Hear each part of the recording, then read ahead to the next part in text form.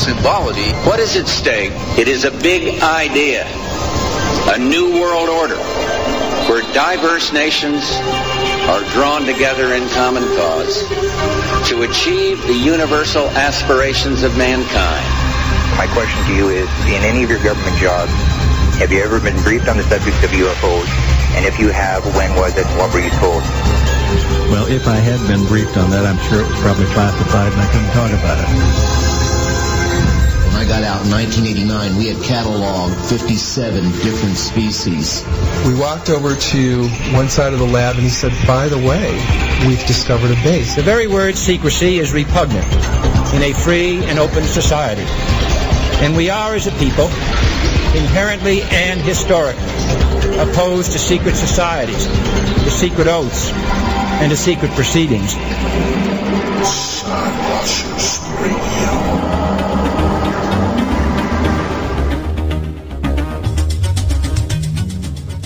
And we are live on Skywatchers Radio. Welcome everybody to the show. My name is Angel Espino, and we are broadcasting live tonight on the Dark Matter Radio Network and PSN Radio.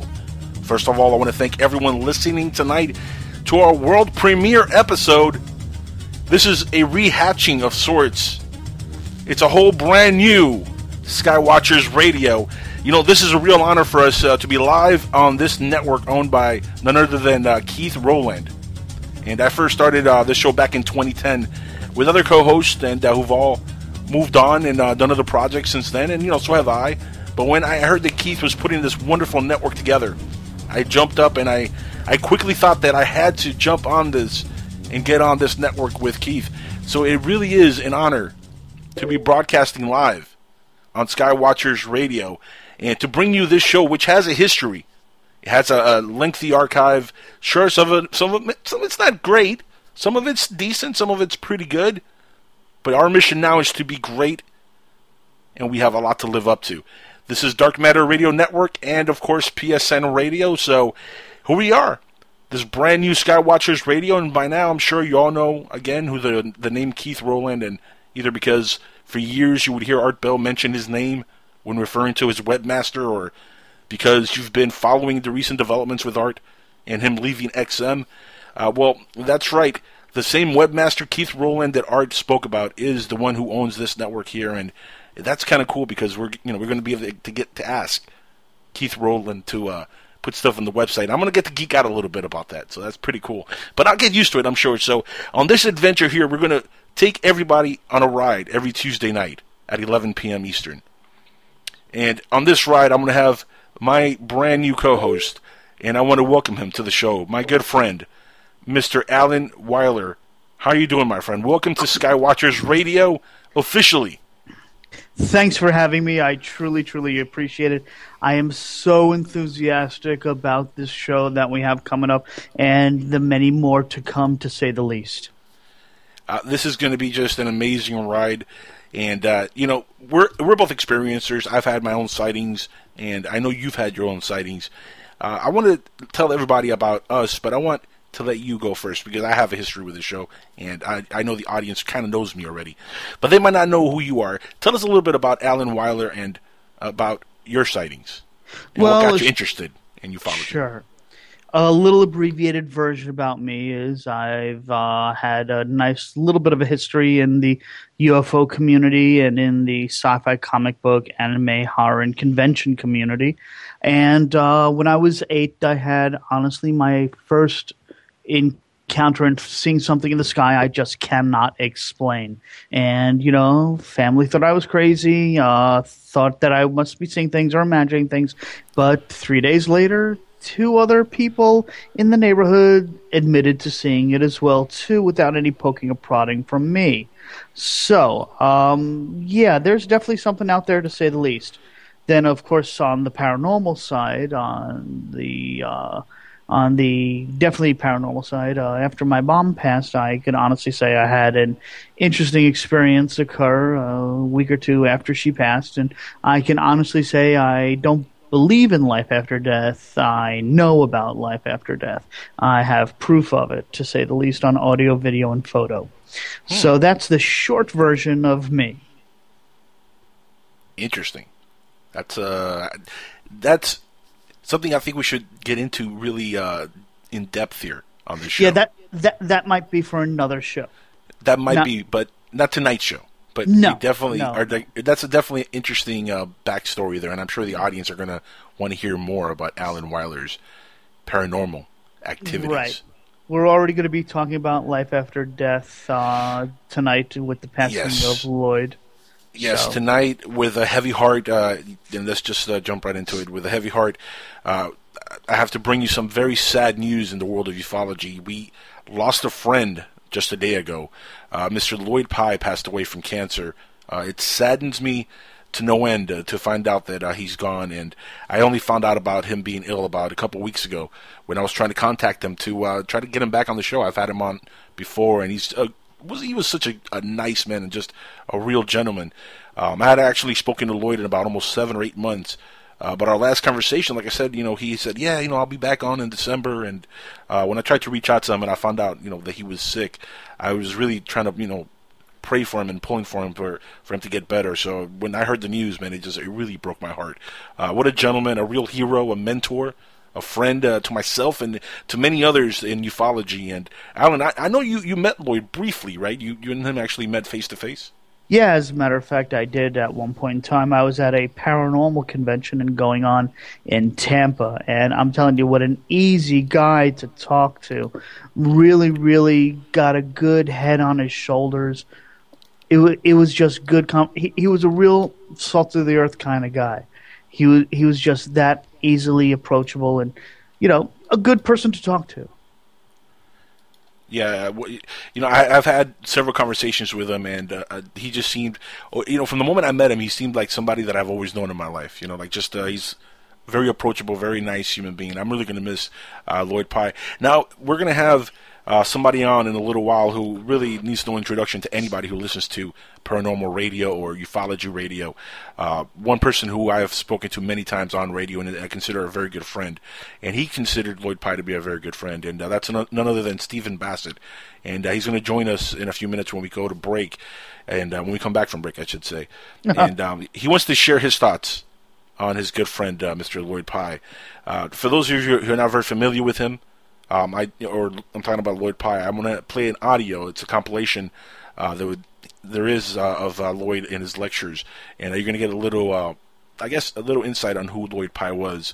And again, when Stephen calls in, he's going to be able to share his thoughts and his opinion on the life that this man lived. He really was a person that inspired a lot. I mean, he really did. He, not only because of the one star, the Star Child skull that he kept trying to see if it was human or it was alien, but a lot of other theories and things he talked about in his lectures are really inspiring stuff. And Stephen has, of course, a lot to say, and we're going to welcome him in about maybe 20 minutes. Now, if you want to call in and share your thoughts on Lloyd Pye, or want to ask Stephen anything, or you want to ask myself, Angel Espino, or my co-host Alan, any questions, you can reach us by 2 methods. East of the Rockies. I've always wanted to say that. Always. You can reach us at 786-245-8127. Or if you can find us on Skype, we are on Skype. You can reach us there on PSN Radio. I hope soon we'll have maybe another number from Dark Matter Radio Network to add to the list, or maybe their Skype that we could use.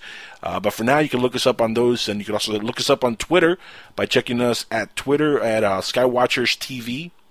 Also on Facebook, Facebook.com/Skywatchers Radio. And you'll get all the latest news and insights on what's going on here. So if you guys want to actually tweet us, or if you want to send us any private messages through Facebook, go ahead. We are actively looking at it, and we'll read whatever questions you have on the air. We'll also have a few stories that we wanted to go over real quick before we do go to break and get Stephen on. But before we do that, I also wanted to let you guys know that on the second hour, we're going to be joined by a guest. His name is Frank Statler, and he's going to join us for the entire second hour. Now, Frank became interested in space late during the Gemini program. I know you're familiar with that program, right, Alan? Yeah, as a matter of fact, I am a little bit. Yeah. I'm more into the Apollo stuff, that whether we were there or not there on the moon. Well, that's a whole other topic. We can get to that later. He became interested during the Gemini program all through the Apollo moon missions and beyond. First became interested in UFOs during a very famous flap during the early 1970s in Pensacola. And there was a Pensacola abduction case and everything, being the most famous from those days. He's going to be with us. His name again is Frank Statler. So that's going to be very cool. He's going to join us for the entire second hour of the show. Now, like I said, there is a couple of news reports around the world that I wanted to share with the audience. Now, I don't know if you've been. I know you've been on the road, Alan. I know you've been traveling today, so I know that you haven't exactly been keeping up with what's going on in the news. Yeah, my rental doesn't have. My rental doesn't have XM satellites, so I'm stuck listening to what's on my phone plugged in. Yeah, I haven't heard what's happened, so you have to bring me up to speed as well too. Well, check this out. This is actually really interesting, and they just reported the final numbers on this thing, and it's incredible. But on CNN reported that 200,000 people have applied to live on Mars as of December 10th, 2013. With the way things are going with Obamacare, I truly believe that. Absolutely. I'm not shocked and surprised at all. Not shocking, right? Now, it says here, if you have ambitions of being one of the first people on Mars, listen up. A Dutch company says it's moving along with its plan to send 4 lucky Earthlings, that'd be you and I, to colonize the red planet. The catch here, now, they won't ever come back. That's kind of the catch. It's a one-way trip. Well, I'm okay with that, technically. But, my biggest worry is that there's only going to be 4 of us on the ship. I'm hoping someone doesn't go postal on there, because only 4 people on the ship. Someone sneezes, something happens in space. That's going to cut down your ability to populate a planet, to say the least. Well, 200,000 people. You could definitely populate the planet with 200,000 people. No. Hold on. 200,000 of the people that applied doesn't mean they were approved. Right. But I mean, they could pick a lot more than 4 people is what I'm saying. When they have that many people applying, there's going to be plenty to choose from. Well, did you ever see that movie Gattaca that came out years ago about the people that had to be exactly perfect to be able to leave this planet to colonize another planet? The first 4 people that would go, the first lucky Earthlings that would colonize the planet. You really can't. I don't think they can populate the planet with 4. Obviously, that's not going to happen. Right. Yeah, but I mean, if that's successful, just having them live there for a couple of years, this could open a floodgate to all those 200,000 people. And then, if it's successful, we might lose like half of Earth's population in a matter of no time. It's not going to happen. Can you imagine how many tests you need to go through just to be able to qualify to get off this planet? Just think about this. You got to make sure you don't have any type of cancers. Then, of course, all sorts of. You don't have to have any. You can't have had, I'm sure, any type of viral or bacteriological infections. Right. You got to have such a clean bill of health. I don't think anybody on the planet will pass. Now, it says here the Mars One Foundation announced Tuesday that it has secured lead suppliers for an unmanned mission launching in 2018, which involves a robotic lander and communication satellites. Lockheed Martin has been contracted to study building the lander, and the Surrey, it's called the Surrey Satellite Technologies. It's one to actually develop the concept and study the satellite. So they're really going to go on with this mission. This looks like maybe by 2025 we can have the first pioneers land on Mars. The first man. Now, what's scary, though, and you kind of hit it on the head, that something could go wrong. Every mission that we had sent to Mars originally, the first, things that we sent out, they just take pictures, had problems. So the Chinese had the famous Phobos 1 and 2 incident where it just disappeared, and then one of them looked like a UFO hit it. You know what I mean? So what are the odds of them going up there and, we're not alone, and they disappear? That would be tragic and horrible. I don't know if I feel comfortable with sending any human beings to Mars yet. I think we need to study with robots a little bit more before we get to sending human beings. But it is a very cool endeavor, and one that I think could definitely be popular in the near future. And 200,000, that's amazing. That's more than applied for Obamacare. ironically enough. Well, what would you say if I turned around and said to you, I think we've already been there, or at least some government agency has already been there. Now, I'm not going down that conspiracy theory path, but Edgar Mitchell himself said he'd like to go back to Mars, and as an accidental slip-up on an interview, which I'm sure everybody can find on YouTube. Accidental, sure. Sure, we believe that was an accident. I think that was more of a slip of the tongue. He knew. I think he didn't know what. That was a slip of the tongue, wink, wink type of wink. Yeah, it's. Yeah, I honestly think we've been there already. I really do. I think we've had manned missions. Yeah. You know, whether it's going to come to public light now or in a decade or 12. I think we've been there already. That's my gut instinct. I have to agree. I think we have been there, but it's funny that they're putting this out there. This is, I think, and when we talk to Steve in a little while, Steve Bassett, who's going to join us in a few minutes, when we get him on the line, this is something I'm sure he's going to want to attack as soon as he talks about Lloyd Pye, because he is fighting for disclosure. That's really the number one goal that Steve Bassett has, is getting disclosure out there, and this seems to me one of the leading steps towards getting disclosure. Something like this happening, where they started saying, yeah, you know what, we're going to colonize a part of Mars. Because, look, even if we've been to Mars, all right, let's say we've already been to Mars for the last 20 years and we've colonized part of Mars, I'm pretty sure somewhere on that planet there's nothing going on. Maybe like a dead piece of land or something. We could put them there in a bubble and say, hey, you're the first four. Huh? First four. Nobody's ever been here. And on the other side of Mars is like a whole city and a little bar and cantina where aliens are walking around and humans with lightsabers. Yeah, I'm hoping we'll be able to have some lightsabers then. Yeah, I like that idea. I'm still waiting for my hoverboard from Back to the Future, but lightsabers would be nice. You cracked that joke, but all I could honestly say to that is that San Diego Comic-Con, one of the anniversary special products that they had was a 25-year anniversary of a hoverboard. Oh, very nice. But did it hover? Well, it looked like the actual hoverboard. Whether it worked or not, it was pink. So no. it was pink. So it was a pink Barbie hoverboard. Well, I don't know. They had it as an anniversary present out there. That you get. The whole thing was I don't think it was fully functional. Would have been nice, but yeah, didn't happen. Well, I'm still waiting for a working hoverboard, and they better get it together. 2015 is right around the corner, huh? Yeah, it's not going to happen. Probably no. Yeah, that's definitely right around the corner. Now, check this out. I have another news article here. The first person in the world to become a government-recognized cyborg was announced recently. Did you read this article? No, I haven't. What's the catch? Oh, this is crazy. And I'll send you the link here. In fact, I'm going to post the links on the chat room if you guys want to check out what we're talking about and follow along. PSN-radio.com does have a chat room. I'm going to go through the link here, psn-radio.com/listen-chat-live, L-I-V-E, and you'll be in the chat room.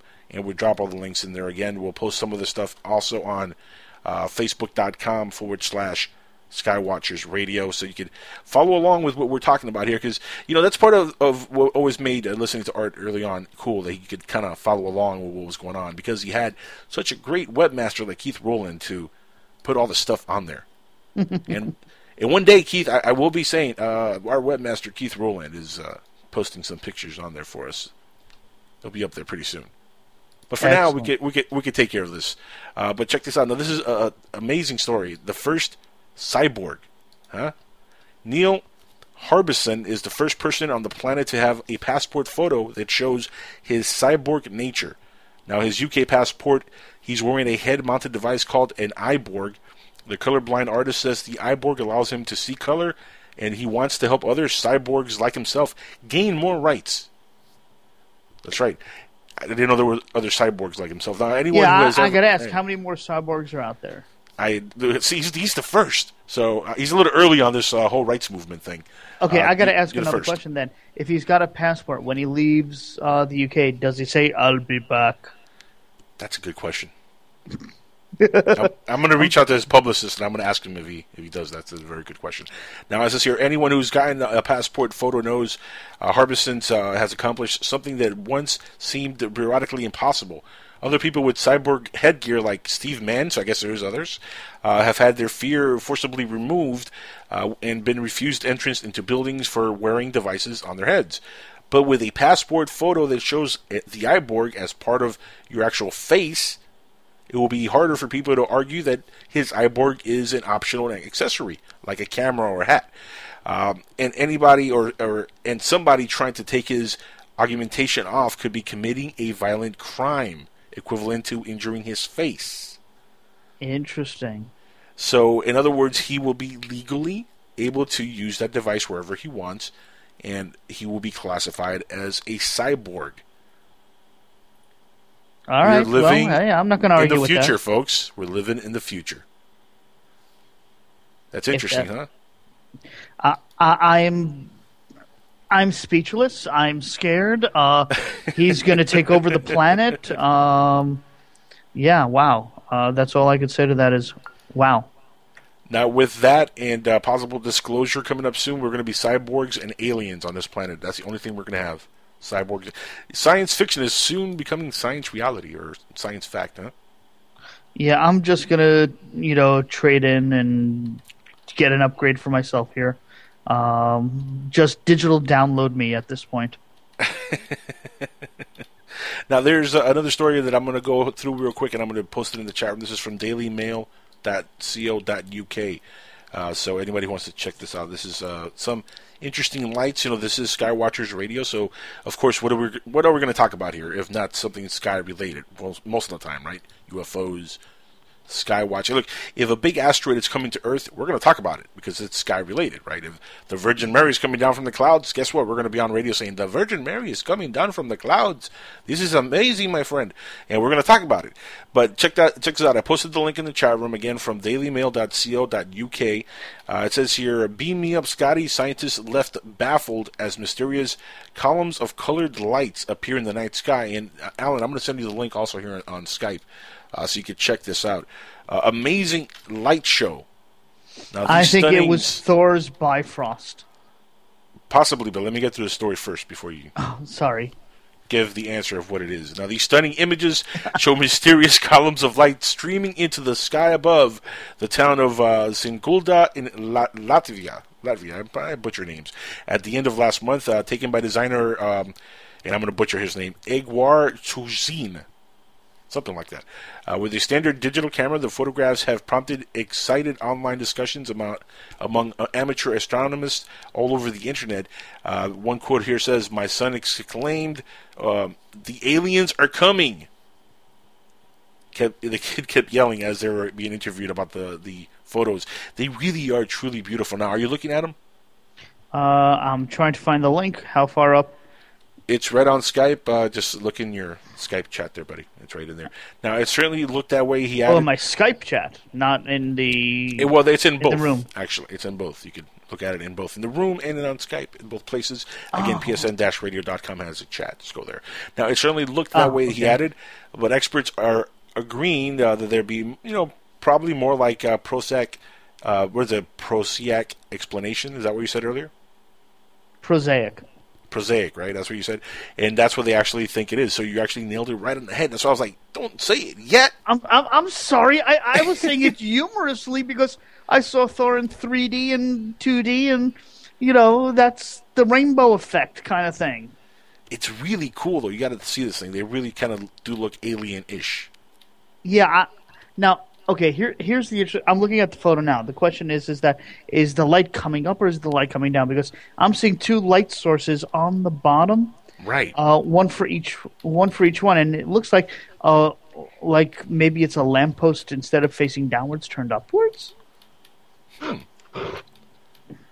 I kind of see that. Yeah, I can kind of see that. I'm not. I'm trying to sort of kind of debunk. I don't see any... It's a cool effect. And here's the thing. With the Aurora Borealis and all kinds of, effects that we get in the night sky. I mean, this is just a very cool effect of something, but... And, well, you look at the light sources underneath on the bottom, and I'm like... Yeah. I don't know.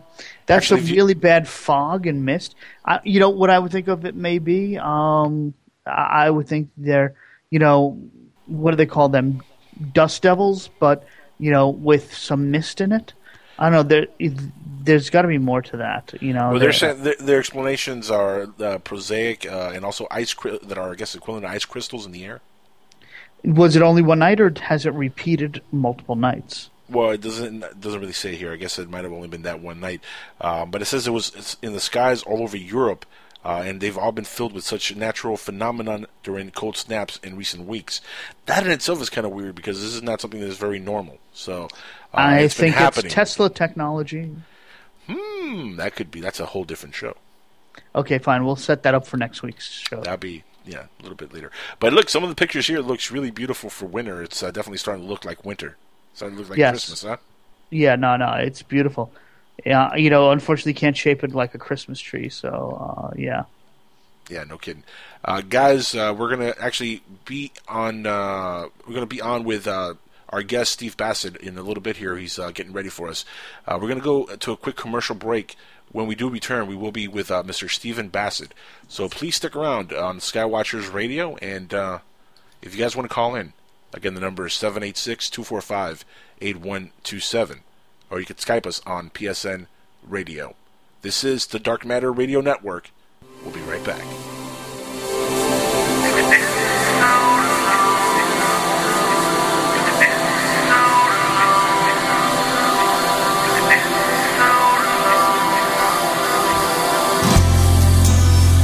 Been so long since I've seen her face. I pray she's doing fine.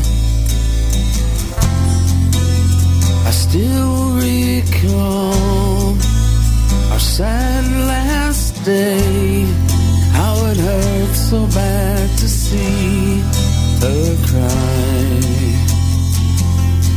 I didn't want to say goodbye. Send her my love, memories remain.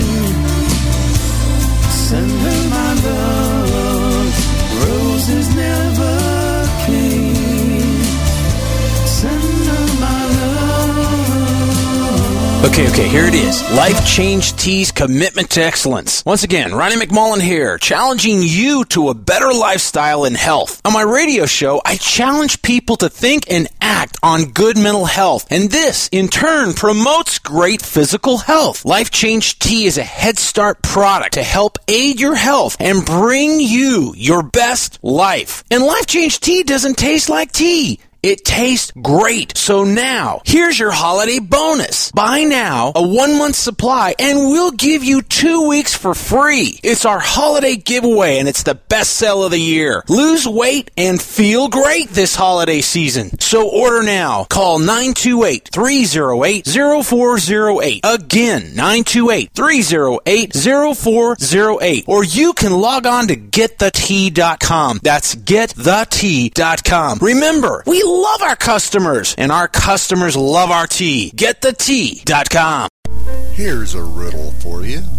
What do the California gold rush of the 1850s, secret societies, coded messages, mysterious 19th century flying machines, and an early 20th century outside artist named Charles A.A. Delshaw all have in common? The Secrets of Delshaw by Dennis Crenshaw and Pete Navarro. Go to www.secretsofdelshaw.com to learn more. Put a team of professional consultants behind your home or business computer with Key Information Solutions, providing solutions to your internet and computing needs while keeping you on the cutting edge of technology. Preventative maintenance and networking support, hardware and custom-built computers. Let Key Information Solutions be your personal tech staff for your home or office with affordable hourly, monthly, or annual rates to fit anyone's budget. Call Key Information Solutions now. 954-973-3374. That's 954-973-3374. Or visit keyinformation.com.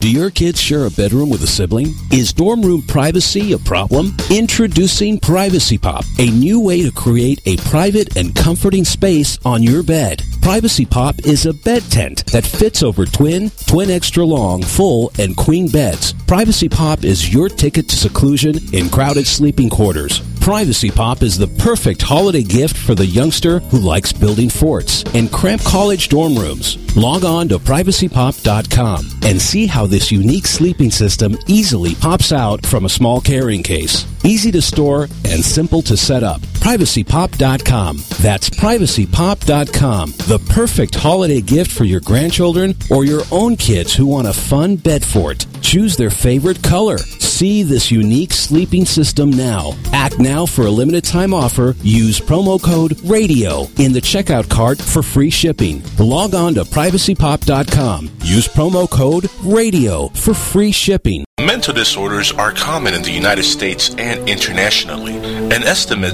26.2% of Americans ages 18 and older suffer from some sort of mental illness. Now, this figure translates to 57.7 million people who suffer from some sort of mental breakdown. If you find yourself laying in bed on a Sunday night, hearing voices while you're trying to sleep, well, it might not be the demonic being from another dimension trying to kill you where you sleep. It might just be your mental illness starting to kick in. So if you're out of meds for the night, then I have just the thing. Come listen to my show, The Jackal's Head. You can check out our Listen Live page only on www.psn-radio.com. See you there. This ad has been paid for by The Jackal's Head and the War on Terror. War. It's fantastic.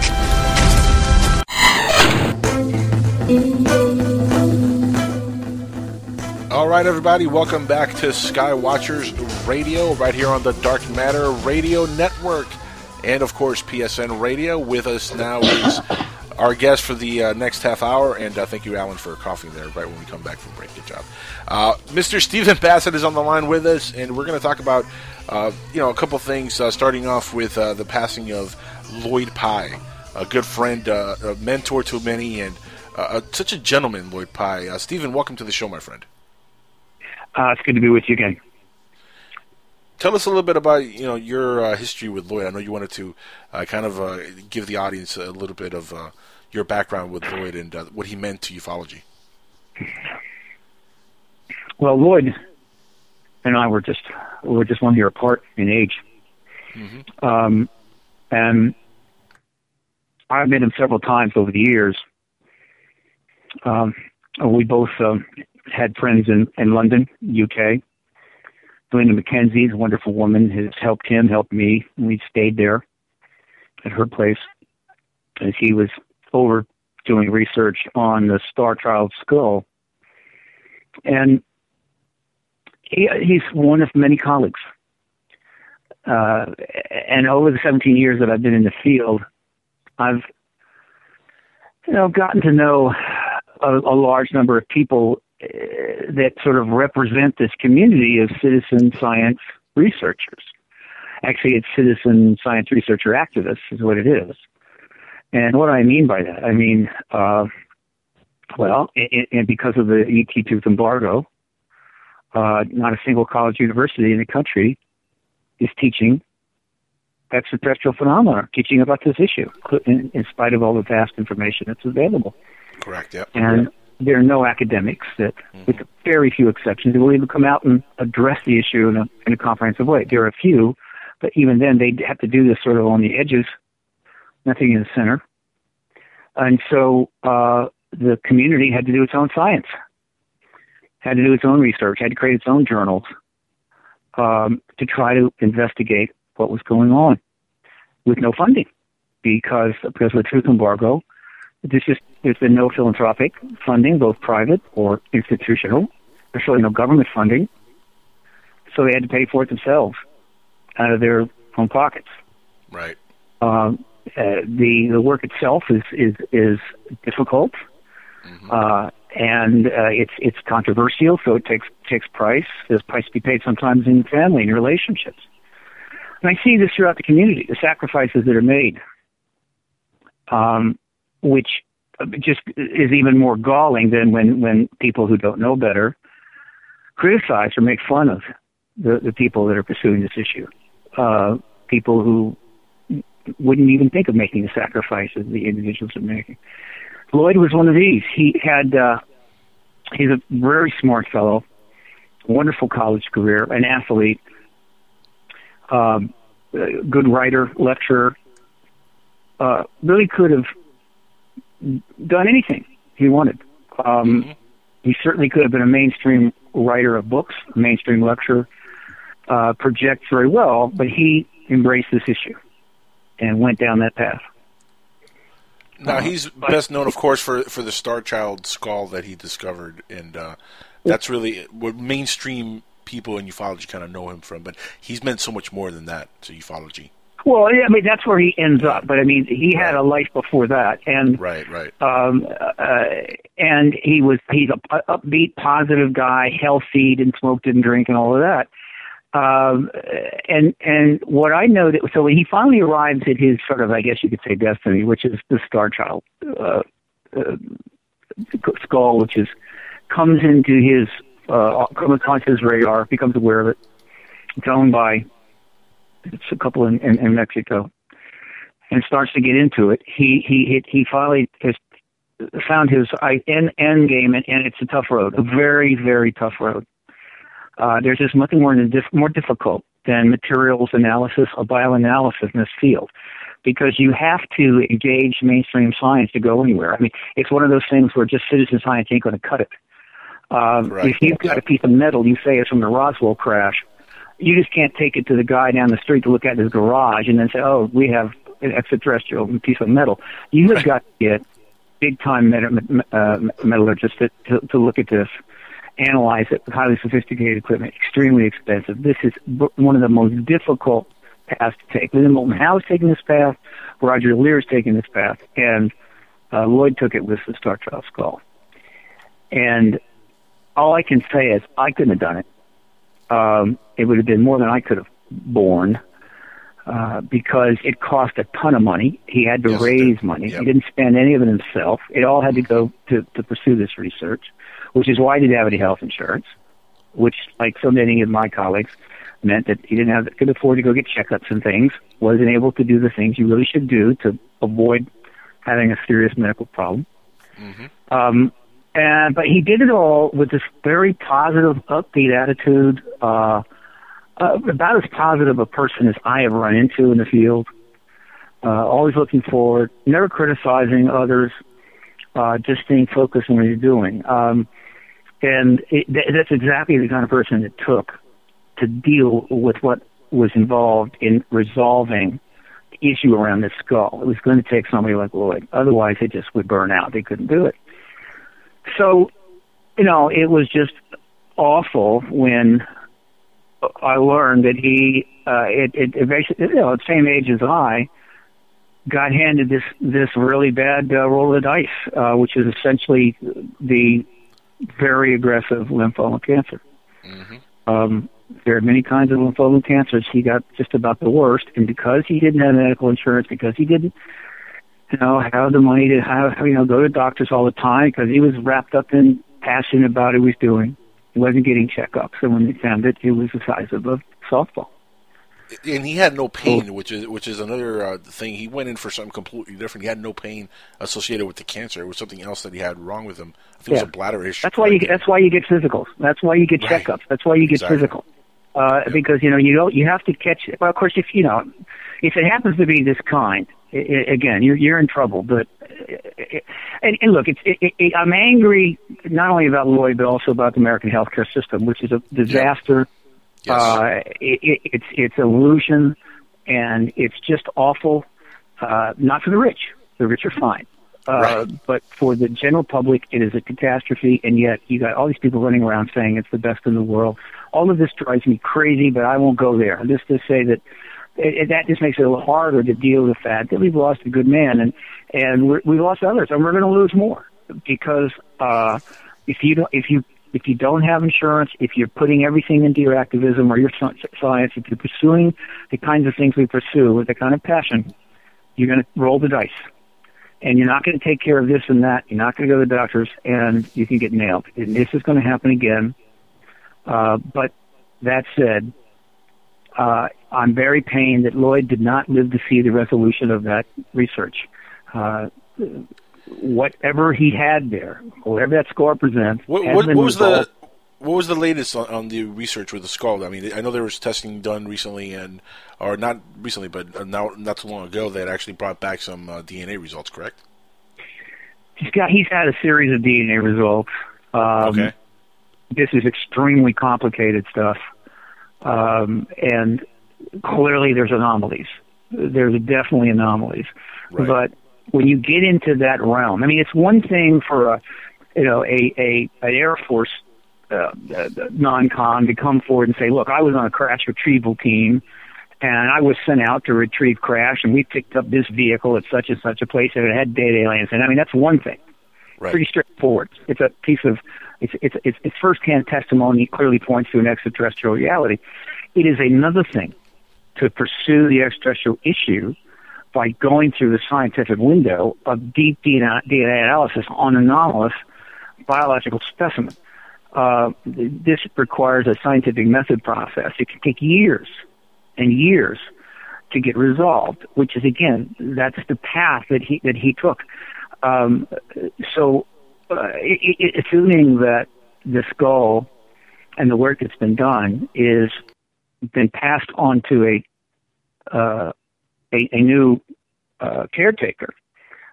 He certainly had time to do that. We don't know if he did or not, but I'll assume that some arrangements were made, and it will go forward. But again, it's not going to be easy. It may take a long time, but at some point we may know exactly what is going on with that skull, and his work will have a kind of closure. Now, who's the caretaker of the skull now? Is this going to stay in his family? Is there somebody in particular? Well, the skull is owned by a couple in Mexico. He has it essentially on loan to work with. So exactly the ownership of the skull, what's going to happen, I think it's probably complicated as well. Nothing's been said. Nothing's going to be said for a while. I imagine that someone in his family will make some sort of announcements in a certain amount of time about what's going to happen with that particular evidentiary work. Obviously, an awful lot's been done. It would be a shame if it was not completed. It may be that this is something that won't get resolved until after disclosure, like many, many other things, when the willingness and the money to pursue exactly what's going on with that skull will probably be abundant. Pre-disclosure may not be possible. In fact, I felt it was that way even while Lloyd was working on it. I felt that this was not a pre-disclosure resolution, that there was just too much involved and the resources weren't going to be there, not that it's still not worth doing. So, the long and the short of it is that, on a personal level, we lost a really good person that was nothing but a positive force in the field. That's always a tragedy. On another level, Lloyd is representative of the price that you have to pay to go and get involved in this kind of work, which then brings us into the consequences of truth embargo and government interference in the truth process and so forth. There's always going to be prices that are paid, and they're usually paid by the people. And that's happened before. And so these are the things that are on my mind as I consider Lloyd's passing. Now, moving forward, what's actually developing now with the whole disclosure movement? I know you have the movie that's coming out, or you're working on still. You want to talk about that a little bit? Oh yeah, there's a lot going on. There's been some very unusual developments in the last few days. As we've talked about on your show before, PRG is going to launch a fairly comprehensive, broad-spectrum campaign to get hearings in Congress on the ET issue early next year, hopefully by April latest, if not March. And what I mean is everybody has heard about all the witnesses that have been coming forward in the last 25 years, 30 years. Not 23 years, since 1991 primarily. But yeah, there are scores of them, and some of them were brought into the public arena in 2001 at a press conference at the National Press Club. Some more were brought forward at a press conference in 2007. Some more were brought forward in a press conference at the National Press Club in 2010. And then, of course, comes the citizen hearing on disclosure, where 40 witnesses were brought to the National Press Club, but not to give a press conference, but to testify before 4 members of Congress for 30 hours and 5 days. So everybody sort of knows these witnesses there. What hasn't happened is that these witnesses are not given a chance to go on Capitol Hill and testify before congressional committees. And there's a reason for that. The people in the know within government that know this issue, maybe because they're even involved in it, managing it, know full well that certainly since 92, that if any hearings were held with these kinds of witnesses before the committee, that would be the end of the truth embargo. That would be it, period. Right. These hearings would be extensively covered by tons of media. They'd be broadcast around the world, and you'd have these committee members listening to this testimony and basically undergoing the same kind of reaction that the Citizen Hearing Committee members, former members of Congress, underwent. And so those hearings have not been allowed to happen. Every effort to get hearings has been blocked or died out, but it just didn't happen. And there have been a number of attempts. Well, this is going to be the most intensive ever. And we have a very powerful tool to help us get a job done, and that is the Citizen Hearing on Disclosure DVDs, the edited record of the whole citizen hearing, which will be delivered to everybody on the Hill in January. Now, and this has been announced. There's major press releases haven't gone out, but it's been announced going all the way back into early November that this is coming. So with that in mind, some things just happened which I can't help but be intrigued by. First, December the 4th, 6 days ago, out of the blue, I didn't know this was coming. May have been announced, I just didn't catch it. But out of the blue, the House Science, Space, and Technology Committee holds a little hearing, a little 2-hour hearing, on Capitol Hill for 3 astrobiologists, and it's called the Hearing on Astrobiology. And these 3 astrobiologists come in, and they testify to the usual safe stuff about how to think about life outside the planet, what it might be like, the new exoplanet discoveries, the increased likelihood of life elsewhere, how they might find life on another planet, it's all this kind of stuff, all the kind of safe stuff that Sagan was even talking about 30 years ago. But they held this hearing in the middle of December, and they knew they were going to take a lot of criticism over it, which they did, meaning, you guys are not getting anything done, but here you are talking to astrobiologists about extraterrestrials. But they did it anyway, and it went very nicely. The Democrats and Republicans got along splendidly because it's a nonpartisan issue.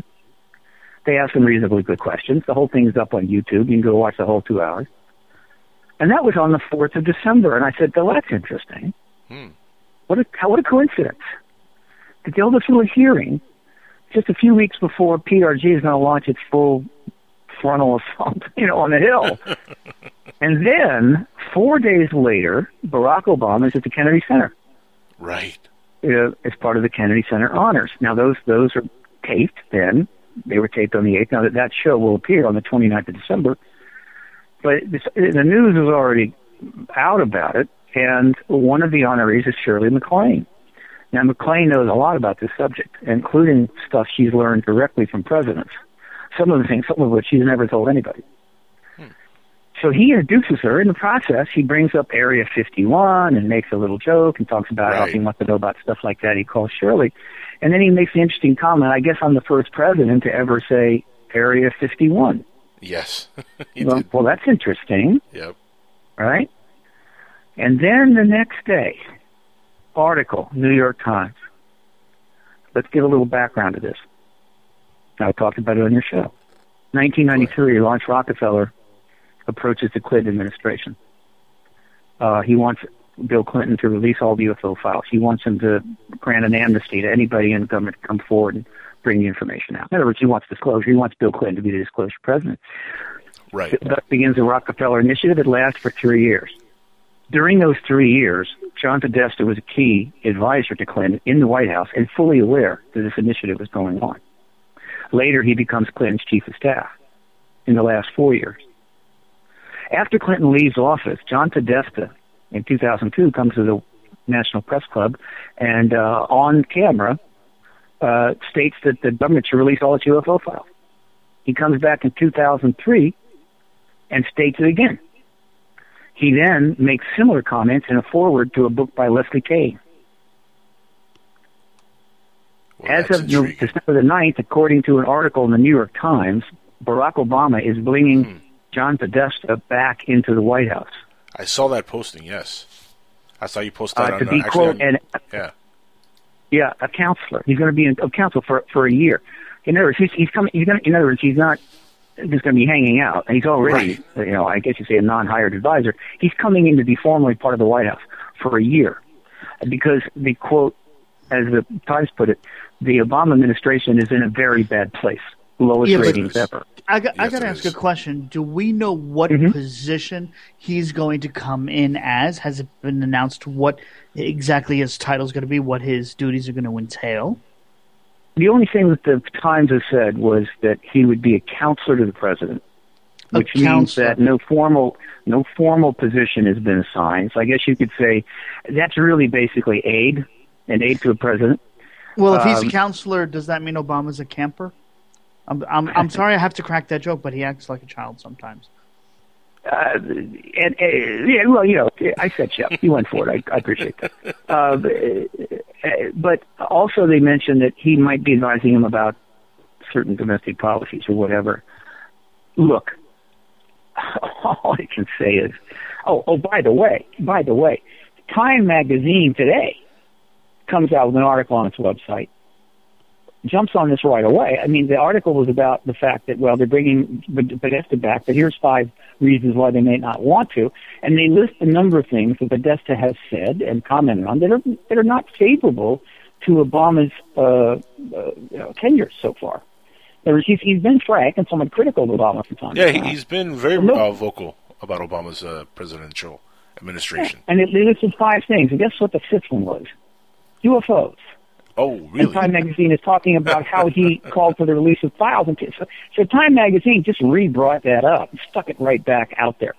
And so these 3 things happened December the 4th, December the 8th, and December the 9th, and then the Time magazine article, December the 10th. This is pretty unusual. And so I'm contemplating this. And I'm saying, let me just throw out a speculation, just a thought for your listeners. If I'm Barack Obama and my presidency is sinking out of sight, and I'm losing my mojo, and the even Oprah's turning numbers are down, the approval ratings are down, I need to turn things around. Do I really think that bringing John Podesta in from the Center for American Progress to give me some counseling on domestic policy is going to turn my administration around? Probably not. Like he's some magic wizard. He's going to come in and give me a couple of tips in the next... No. Why? What could John Podesta possibly do that could really turn around the Obama administration from being a major, how would you say, failure as a president overall, with some successes, as opposed to a legacy president? Well, there's one thing. With disclosure. If I needed somebody to advise me on disclosure, not how to do it, and also needed somebody to negotiate with the military intelligence community, where a deal has to be struck for Obama to take action, he's the number one guy. He's the guy you go to. He would be it. And so I'm just throwing that out as a possibility. Now, I have no idea if that's true or not, but I know one thing. I'm sure as hell going to be talking about it. I'm going to be bringing it up extensively. And did they really think that they were going to bring Podesta into the White House and that wasn't going to be out there? So apparently they weren't particularly concerned about having UFOs and John Podesta in the same sentence for the next year. So I'm just telling folks to pay attention. I said before, we're close to the end on this. Yes, we're getting things in a position where I think there's only one way to go, and that's disclosure. The Congress is in a position where they got nowhere to go but up, and hearings on this would bring them enormous amount of attention. The president has nowhere to go but up, and being the disclosure president would be a massive game changer, legacy maker. All of this is coming together pretty nicely, so that's just something to think about. I'm looking for all these little signs, all these little indicators that something is going on, because I can assure you they're not going to tell you. They're not going to tell you why Podesta's really been brought in. They're not going to tell you why, Obama decides to mention Area 51 at a major event, the Kennedy Center honors. It's going to be broadcast to millions of people on December the 29th, or why the Congress decides just before PRG is about to arrive in town, they're going to hold a small hearing on extraterrestrial. They're not going to tell you, but if you read between the lines, you may see that something's going on. Stephen, recently, and I think it was actually in the last couple of days, Obama's been over, as everybody knows, Nelson Mandela also passed away, and he's been over in South Africa for the last few days. And it's been all over the news. He actually shook hands with Raul Castro, or the Castro brothers from Cuba. You can throw that also in there, because for years we wouldn't even interact wherever they were. We would just walk away and not shake hands with them. It's almost like they're trying to, find common ground across the board on this planet to kind of talk about a larger subject. He's, look, I know that he's searching for some legacy. I mean, when you watch his speech the other day that he gave, or not speech, rather, the interview that he gave to Chris Matthews, he's now in a real lame duck situation. He's in the final years. He's not going to run again, and I think he's at the point where he just doesn't care so much about dancing to the House of Representatives tune that all the game playing that's going on that's really not going anywhere. I think he's trying to separate from that and do some strong things, make some strong statements in order to possibly have a legacy. And you're going to see a number of things like that. His approval is at an all-time low, so, this would be the perfect time for him to do something that would really shake his presidency up, and at least he could have the last couple of years and have something positive out of it. Stephen, it's such it's a real shame that Lloyd Pye did pass away, and he's not going to get to see what might come in the next couple of years. Is Lloyd at all involved in the movie, the Truth Embargo movie? No. Was he going to be involved? Lloyd's not in the movie. No, it's not. That the movie was not. Its focus is elsewhere. So no, he was not. But he's been in some docs. There are a number of people that didn't make it. There's a number of people that are leaving before the final act of this play plays out, and there may be a few more that will depart before we get this resolved. But that's the way it is. The government's hung on to this thing for 67 years. There are probably some people in government like to hang on to it for 67 more, but that's not the way it's going to happen. Our goal is to get these hearings right now. That is the goal, because the hearings means the end of the truth embargo. So one automatically develops the other. So the focus is on getting the hearings, and you're going to see a lot happening there. You're going to see a lot of press, and we'll see where it goes. But I'm getting a very good vibe. Yes. The future is going to be, I think, just an incredible ride for all of us. And I really do hope that we get to see disclosure in our lifetime. I really do. Stephen, thank you so much for joining us tonight. And again, giving a final memory to the audience of your encounters with Lloyd Pye and giving us an update on what you're working on.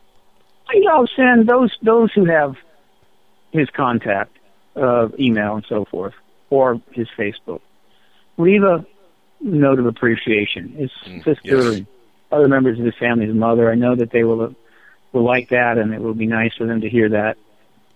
He was one of the good guys, without question. Yeah, he was. He was dedicated. He worked hard. He was a good guy. He didn't criticize others. If all of us can be like Lloyd, let me tell you, this work would be much more satisfying and maybe a little bit more productive. So we mourn his loss, but ultimately we will vindicate his work and the work of a lot of other people when the government finally does what it inevitably has to do, and that's acknowledge the ET presence once and for all. Agreed.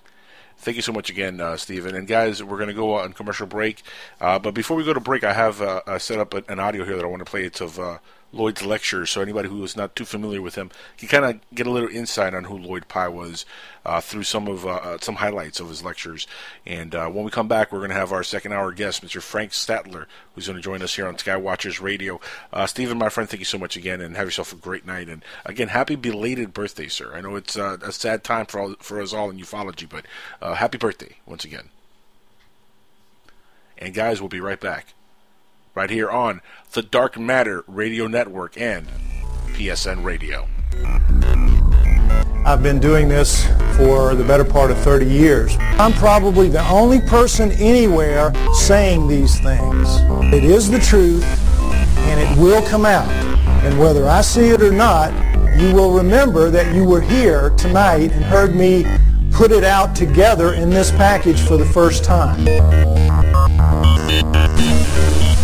This is supposed to be a fairly smooth transition over time, one to another to another. When in fact, these are transformations, folks. They're huge transformations, and these guys don't change a heck of a lot in those 2 million years, and then until these guys appear, and then these go carry on for a couple million years, not changing a whole heck of a lot, and then suddenly these appear, radically different in every case.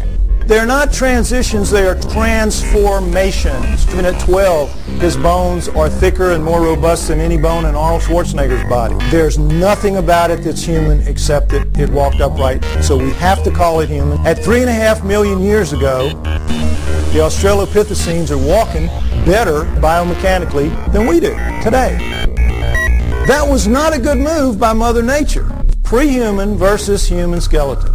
Okay, something happened in here. They are not pre-human. They are post-Miocene age. Part of the game of science is predicting and then seeing if it comes true.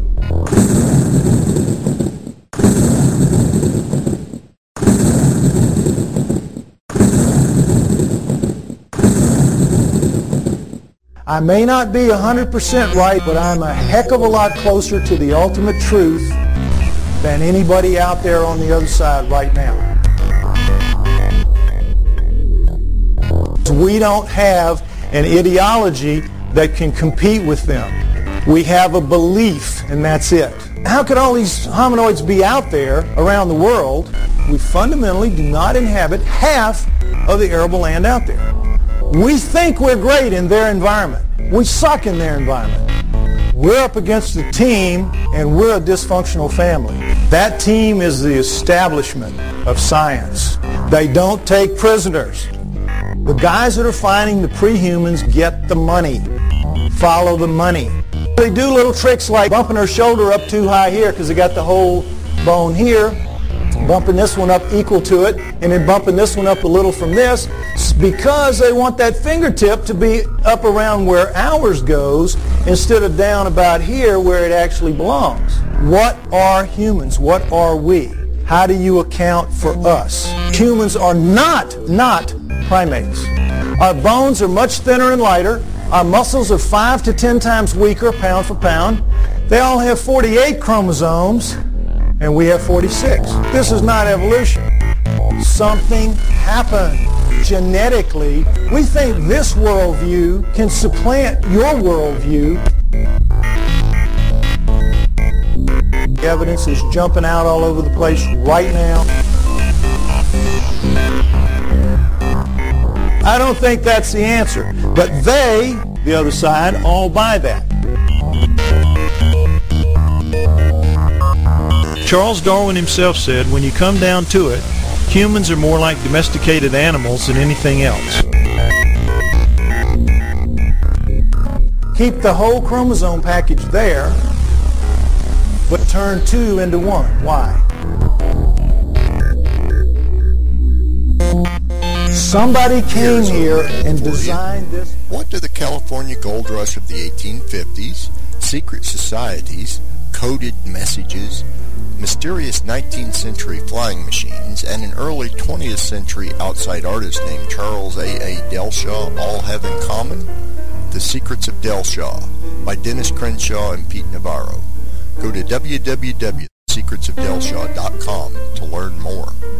Do your kids share a bedroom with a sibling? Is dorm room privacy a problem? Introducing Privacy Pop, a new way to create a private and comforting space on your bed. Privacy Pop is a bed tent that fits over twin extra long, full, and queen beds. Privacy Pop is your ticket to seclusion in crowded sleeping quarters. Privacy Pop is the perfect holiday gift for the youngster who likes building forts and cramped college dorm rooms. Log on to privacypop.com and see how this unique sleeping system easily pops out from a small carrying case. Easy to store and simple to set up. Privacypop.com. That's privacypop.com. The perfect holiday gift for your grandchildren or your own kids who want a fun bed fort. Choose their favorite color. See this unique sleeping system now. Act now for a limited time offer. Use promo code RADIO in the checkout cart for free shipping. Log on to privacypop.com. Use promo code RADIO for free shipping. Discount Comic Book Service, where you can save 40 to 75% off on new comics, collected editions, graphic novels, action figures, statues, and other one-of-a-kind items from DC, Marvel, Image, Dark Horse, Boom Studios, Top Cow, Dynamite, and many, many more. Go to www.dcbservice.com for easy ordering and fast delivery. Or you can visit our brick-and-mortar location at 10202-C Coldwater Road in Fort Wayne, Indiana. DCBS. Welcome home. Look, up in the sky. It's a bird. It's a plane. No, it's SupermanHomepage.com, the #1 Superman fan site in the world. SupermanHomepage.com, covering the world of Superman from the 1930s to today. News, reviews, rumors, and reports. SupermanHomepage.com for all your Superman comics, TV shows, movies, cartoons, radio shows, and more. Everything you ever wanted to know about the Man of Steel and more. SupermanHomepage.com. Imagine no longer being tied down to your computer, but having the freedom to take live talk radio with you anywhere you go. TalkStream Live introduces our first ever iPhone application. The talk shows you follow now follow you. And your iPhone is now the fastest and easiest way to stay connected to the best talk radio on the internet. Listen to live talk shows 24 hours a day, 7 days a week. Mobile talk radio from TalkStream Live. Now available in the iTunes App Store. You're listening to Skywatchers Radio right here on the Dark Matter Radio Network and PSN Radio. Joining us now for the second hour is our guest, Mr. Frank Statler, who first became interested in space during the Gemini and the Apollo missions, and he's been interested ever since. And he's a researcher and somebody who's in love with the subject of ufology and wants to get to that final answer, just like the rest of us. And Frank, welcome to the show, my friend. You're live on Skywatchers Radio with myself, Angel, and Alan. Thanks for having me, Angel and Alan. Hey, not a worry. I'm going to make sure I'm not going to be pissing all over the topics today, and I'm going to make sure that... What is this now? No. I'm just pointing out someone's comment in the chat room, and I'm going to make sure that I'm going to retract anything that didn't come off good and make sure that we're all along for the same ride. I listened to the first hour. You sounded just fine. Yeah, no, you're doing fine. Don't listen to Scorpio Moon. Scorpio Moon. That's Maroon. Scorpio. Well, yeah, but his real is really Scorpio Moon. I don't know why he put Maroon. But anyway, don't listen to Scorpio.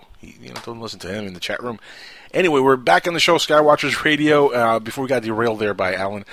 Frank, welcome to the show, my friend. Give us a little bit of insight on who you are, your background. We were talking about Lloyd Pye and his involvement in ufology earlier. We had Steve Bassett on in the first hour, and he gave us his insight in ufology and, of course, on the disclosure movement that's going on and on Lloyd Pye and everything that just happened with his passing. But you yourself, you're a researcher. You've been interested in the subject for many years. Tell the audience who might not know you a little bit about who you are and bring us up to speed with who Frank Statler is. I have a tendency to look at the older cases. I don't go quite as far back as Lloyd did with the cases. I don't go back to the Egyptians and billions of years ago when the caveman may or may not have had his DNA manipulated. I don't go quite that far back, but I go back to when the modern UFO era began, back in the post-war era, and the Roswell, the Ken Arnold years, and anything in those years, I'll certainly take a look at, and I've able to turn up a couple pretty interesting things along the way. Hey, Frank, got a question. Would you say the modern era really started with Roswell, or would it have gone back to the Foo Fighters during World War II? You could argue that. I would start. The reason I like starting with the Roswell and the Kenneth Arnold is there's just a lot of material talking a little bit about John Podesta and openness and all that with Stephen Bassett. And one thing that was really an enormous help to me. Frank, and this is the beauty of live radio. You're cutting in and out really bad on your internet. I know you're somewhere deep in the mountains. Okay. The internet, it's not that great, but there's something going on that's kind of funky, and I know the listeners are like, we want to hear what he's saying, but okay. It sounds like the New World Order is taking over, and we're all becoming cyborgs now. All right, so how do we fix this? That's a good question. You're on the other end there. You're on Skype. Close all your browsers to see if that might... Okay, let's see if that helps, honey. Yeah, you might be eating up some memory. I don't know what you're downloading. You sounded fine when we were doing testing earlier. I know when we did the sound check. How is this now? No other browsers open except for the Skype browser. Okay, well, let's try to go with it. So continue. Let's see how it sounds. Where did you leave off with Alan's question there? Because I can understand what you're saying. I was talking about the openness that Stephen Bassett was talking about a little bit as far as Podesta was concerned. And hold on, let's see if disconnecting from Frank and connecting. This is awful radio, by the way, everybody. This is pretty bad, but let's see if we can get him back in the line and have it sound better.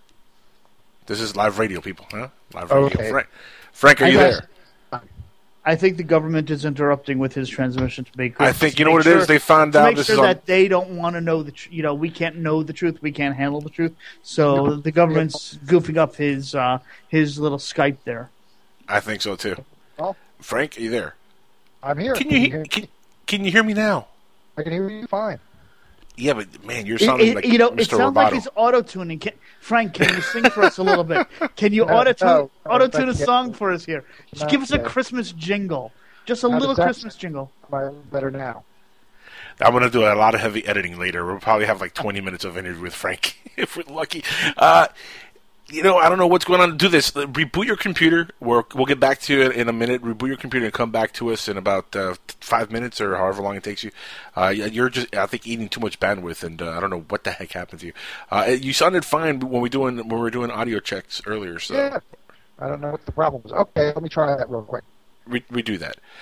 This is the beautiful world of Skype and the beautiful world of live everything. Live radio. Exactly. But, guys, we are on the Dark Matter Radio Network. And if anybody wants to call in, if you want to talk about Lloyd Pye or if you want to talk about your sightings, your encounters, please do so. Call on in. Or if you want to make fun of me, If you want to make fun of him for pissing all over the topics earlier, you could do that also. 786-245-8127 is the call-in number. And also, if you could find us on Skype, that'd be great, at PSN Radio. And call on in. Open lines for the rest of the night. I don't know how long we're going to be able to have Frank on, but he's a really interesting guy, and I was talking to him earlier about his interest in UFOs and ufology and stuff, and man, he sounded so much clearer. I don't know what happened with the whole autotunes thing there, but apologize to the audience for that. But really interesting dude, and one of the things that got me interested in ufology was my own personal sightings, just like you had your own personal sightings, Alan.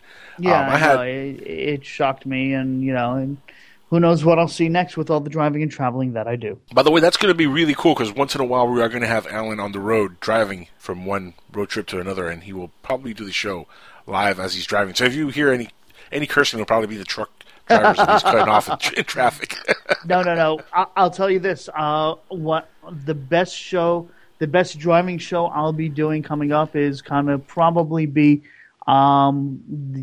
the day after New Year's as I drive from Florida to Texas in the middle of the night so I could see the beautiful spiral of the Milky Way with no ambient light bleeding it out for me. And I am so, so excited. And by the way, if anybody wants to spell my name properly, it's Alan, although I do like the Y in there. That's not bad, yeah. You might want to have it legally changed, though. Yeah. That's actually pretty cool. Alan Weiler. Alan Weiler. I will talk with the very bad accent. No accents on the show here. No accents on the show. We can't let him loose, people. If we do, then we'll never hear the end of it. We'll have all kind of problems legally for discrimination and all kinds of things. Can I at least do for our show Marvin the Martian? Well, he's an illegal alien. He's an extraterrestrial. Doesn't really count as any race per se here on Earth, so nobody really would be offended. Sure, why not? But it's the Illudium-238 modulator that we will use. That is possibly the worst Marvin the Martian I've ever heard. Okay, fine. I'm trying. Like I said, if you guys want to call in and make fun of me tonight, that's by all means, please do. I want to hear some people say at least hello and how much they like us being on the new radio station here. In fact, hold on. Frank is calling us back. Let's see how eventful this is. Frank, yes, you're back on the Frank. How do I sound? All right, you sound better, and no auto-tuning. That's awesome. No auto-tuning. Okay. All right. Okay. Good. All right. We're good to go. Well, there's slight auto-tuning again. Who am I? Well, let's get back to the conversation here. Talk about your interest in ufology, and we'll see if there's auto-tuning. Before we were rudely interrupted by technical difficulties, I was talking about one of the great resources that I found as far as the UFO research, and it was the Truman website. Now, just a ton of material written about him, and the material is in there if you want to dig deep enough. One of the first finds that I came up with was a meeting regarding the 1952 UFO flyover over Washington, D.C. Frank, I wish we could understand you, but really it's just really bad audio. Let's cut off for the night, and what we're gonna end up doing, man, we're gonna have to probably pre-record something when you have good audio, because it sounds really, really choppy. I mean, we can't understand what's going on. No problem. Thanks. All right, buddy. Sorry about that, everybody. Frank Statler. We'll have some kind of audio with him in the near future, hopefully, and we'll replay his interesting ufology. Man, that's terrible. See, that's what live radio is all about, though, Alan. That's what happens sometimes with guests who sound great 1 minute, but then not so great the next. Are you talking about me again? No, you sound fine. About me again? Just don't mess with my topics, but you sound fine. No, but you know it's horrible because Frank doesn't even have like a regular landline or cell phone that we can call. So unfortunately, he only has the internet, and Skype is his outlet and source to the world. Yeah, but how many other people out there don't have a landline? I don't have one anymore. But at least we have cell phones. True. So I don't have a landline, but I have 2 cell phones. Wait a minute, you're telling me he doesn't have a cell phone at all? No cell phone. It's crazy to me. No cell phone. Where is he in the middle of the mountains? Is he at his bug out location waiting for the aliens to arrive and blow up the big cities? I mean, what? I don't know. Good guy though. He really is a good guy. Good guy. Yeah, absolutely. But yeah, if they had cell phones, they could trace him, they could find him, and then we'd never hear from him and interview him. So I could see that being a little bit of a problem. Yeah, and Scorpio in the chat room, and of course we're trying not to read the chat room because that's not good for radio either, but Scorpio says, yeah, he did sound completely awful. Yeah, he did. I mean, I'm sorry, Frank. Like I said, good guy, but yeah, we couldn't keep that on air, man. That's just terrible. But if anybody wants to join us and talk about ufology a little bit, please do so. Again, number one more time, 786-245-8127, or you can Skype us at PSN Radio. Alan, you know, we're going to hit a break here in about 5 minutes, thank God, because this segment's been a disaster. Holy moly. But hopefully we have some callers. We have open lines the rest of the way, and hopefully somebody will call in and give us something to talk about, because we really were expecting to have Frank on as the guest, and man, it's a shame because he sounded fantastic early on. But you know what? Having Steve Bassett on in the first hour really is always cool, and I did wanted to dedicate this entire episode to Lloyd Pye and his passing, and I'm going to dedicate the entire first hour to him because this second hour has been a disaster, and he doesn't deserve that. Okay, so what should we do? First hour. What should we do as an abbreviated version of a filler to make sure that we're good for the whole time that we need to be on the air. Then, what topics? Let's question. Let's let some of the people in the chat room throw out a topic that we want to hear. That's a good question. If anybody in the chat room wants to do that, they could chat us and we'll read it on air. Actually, there is some news that I do want to address here, and this is radio related, believe it or not. Our good friend Dennis Crenshaw is returning to radio. Dennis Crenshaw, he retired 3 years ago, or actually 2 years ago, 2.5 years ago, and he's returning to radio to do the show Unraveling the Secrets. And how is this UFO related? Well, Dennis Crenshaw is the Hollow Earth Insider, the original Hollow Earth Insider, and he's going to be returning with probably maybe a new co-host, maybe by himself. We'll see what exactly comes of it. But he will be back in January, and we look forward to having him back on air, man. Dennis Crenshaw is a really good guy, so it's going to be a lot of fun having him back on air. Now, you know about the Hollow Earth Insider, right? You're familiar with the topic at all? Yeah, we actually discussed this earlier in the week, I believe. I don't remember if we were actually broadcasting or just a conversation between you and I. I think it was just a conversation between the two of us. Oh, okay. Yeah, I think I don't know if the Earth is hollow per se, but I'm sure there's enough caverns that are big enough to support life, to say the least. Because, we've actually found, I guess, stuff that was cryptozoology. Zoology. Yeah, that's a tough one. Yeah, that's a tough one too.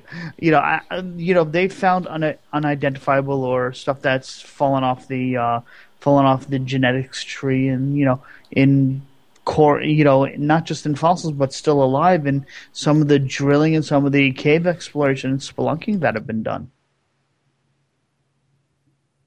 Wow, there's a long pause there. You better say something. Well, actually, I'm being chatted here. Somebody wants to join us in a call in a second here. Okay. Crypto. It's funny that you bring up cryptozoology because I'm, of course, not a believer on a lot of cryptozoology, but I've been, doing a little of my own research recently, and I'm starting to think that there might be some truth to certain parts of it. I'm not still big on Bigfoot or Sasquatch or any of that stuff. No. I'm not going into the mythological cryptozoological stuff. I'm talking about, every single year there are different there's over 3,000 plus species that are either re-identified as still being living as opposed to being extinct, as well as new variations on what's out there. So, that's true. And don't forget, most diving and submersible vehicles, even the ones that James Cameron has, only goes so far, and the ocean is pretty deep. And as you know, recently on the news, we just found out that there's actual lake, fresh water below the salt oceans that have just come to light. God only knows what might be living there as well too. Now, here's a theory in the Hollow Earth Insider talks about this a lot on the website. One of the main theories that Dennis and a lot of people have is that a lot of the UFOs are coming from within the Earth itself. That these are crafts that are being operated from beings that have been on this planet, probably pre-Homo sapien, probably are somehow genetically linked to us, but are different enough that we would conceive or perceive them as aliens, maybe even the Greys. What's your take on that? I think that that in all honesty, that they, that if you look at all the biblical references in Old Testament and almost every single prehistory text from the Bhagavad Gita to whatever else is out there, they have all spoken about giants that live in the earth as opposed to using the word on the earth. Right. So, taking that into account, were they saying giants as in feats of greatness or giants as in their actual height? I just don't know. I think there is a possibility that there is definitely life within the planet as opposed to on the surface. Are they as advanced as we are? Who knows? Are there USOs? Definitely. There's been all sorts of stuff that's been tracked by just about every single naval organization in the world has tracked USOs that are beyond the capacity of what is conventional technology. I think that it's I don't think the Greys are. I don't know. Maybe the Greys are the future us, and the Anunnaki are the older us, and we're just stuck in the middle. Who knows? Now, let me ask you, because we've had several conversations in the past about the Anunnaki. How much of a believer are you in Billy and the Anunnaki theory and what Zecharia Sitchin was working on before his passing? We've lost a lot of people in ufology in the last decade, but he was a huge name in the world of ufology. Oh, with absolutely, he was. Everything that he wrote. I look at it this way. It's a little philosophical. That I'm going to wax a little philosophical here. What is one man's science is yet another man's religion is yet another man's myth, and it's all a vicious circle. Or actually, since it's three things, all a triangle, and they just keep on looping around each other. That's a pretty good way of putting it. I think there is so much. I think there's so much prehistory and 5,000 years ago knowledge that we don't have or have access to that would explain a lot of what we're having to deal with now. That's, that is extremely true. And it's almost like we're repeating the history of the planet. We're not really learning from, and I think part of the whole disclosure movement is trying to learn our history on this planet. And I think part of what's going to come to light is who we really are on the planet and our true nature. Why are we here? All that stuff, or who put us here. But the history of mankind is very, very old, much older than we're being told, which is sad, isn't it? There's so much more history to us. Oh, no, absolutely. The one thing that really freaked me out, I don't know if you saw this article in the news or not, there's this woman who's a geneticist that says that the human race came about because a chimp mated with a pig, and we're the genetic mutation of that. Have you seen that? I read that. Yeah, I read that, and after I laughed hysterically for about 10 minutes, I said, I know a couple people that are kind of... I can see the whole pig connection to these folks. Why not? That explains. It explains a few people on this planet. That's why I'm saying, you want to keep kosher. That way, you're not being a cannibal. Exactly. See, that's all that's about. Well. That explains it. It's so simple. It's all about cannibalism, man.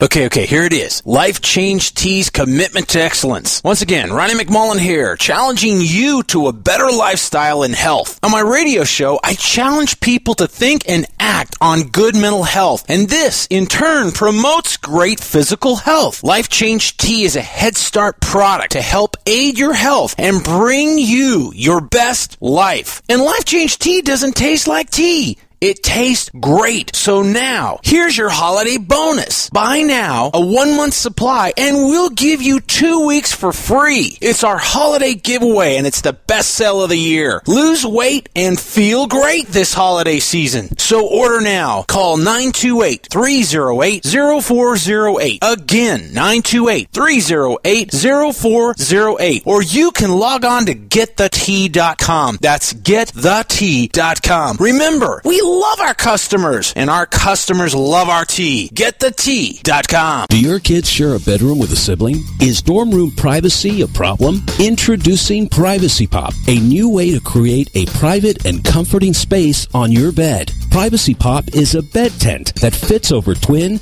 extra long, full, and queen beds. Privacy Pop is your ticket to seclusion in crowded sleeping quarters. Privacy Pop is the perfect holiday gift for the youngster who likes building forts and cramped college dorm rooms. Log on to privacypop.com and see how this unique sleeping system easily pops out from a small carrying case. Easy to store and simple to set up. Privacypop.com. That's privacypop.com. The perfect holiday gift for your grandchildren or your own kids who want a fun bed fort. Choose their favorite color. See this unique sleeping system now. Act now for a limited time offer. Use promo code RADIO in the checkout cart for free shipping. Log on to privacypop.com. Use promo code RADIO for free shipping.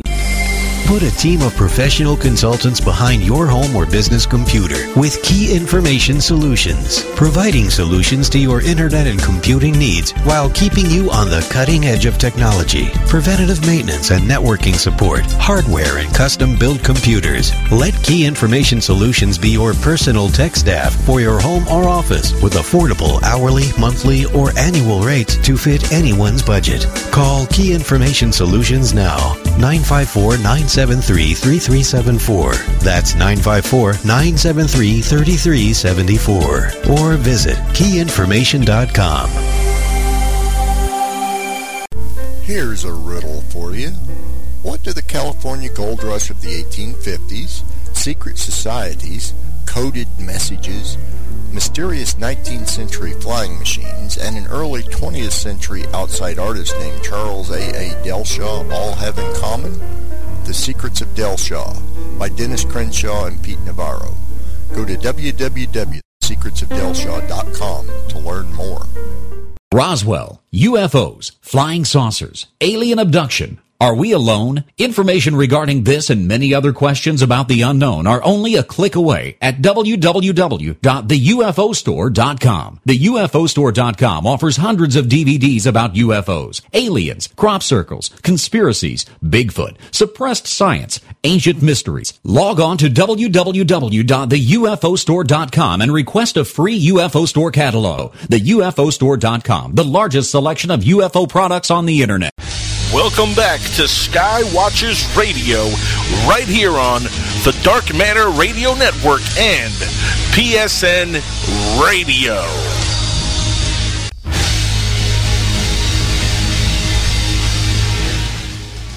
And we are live back on Dark Matter Radio Network and, of course, PSN Radio on Skywatchers Radio, the last segment of the night, last 30 minutes of the show. And I want to just mention real quick, we're going to have on the 24th of December on this show, a good friend of mine, and this is one of the best researchers in paranormal and ufology. Mr. Paul Dale Roberts is going to join us here on the show. And he's out of Fresno, California. He's has an associate's degree in criminology. He's written several books. He's been researching ufology and the paranormal for the last 30 years at least. An incredible researcher, and just a very, very good friend of myself and the show. And I really look forward to having him back on. He hasn't been on the show in about a year, but he's been on my other show and other shows that I've been on and produced and stuff over the years. And real gentleman in the world of the paranormal and, again, ufology, which is what we discuss here on Skywatchers Radio, where we're going to discuss here every Tuesday at 11 p.m. Eastern. Right, get the sniffles out, buddy.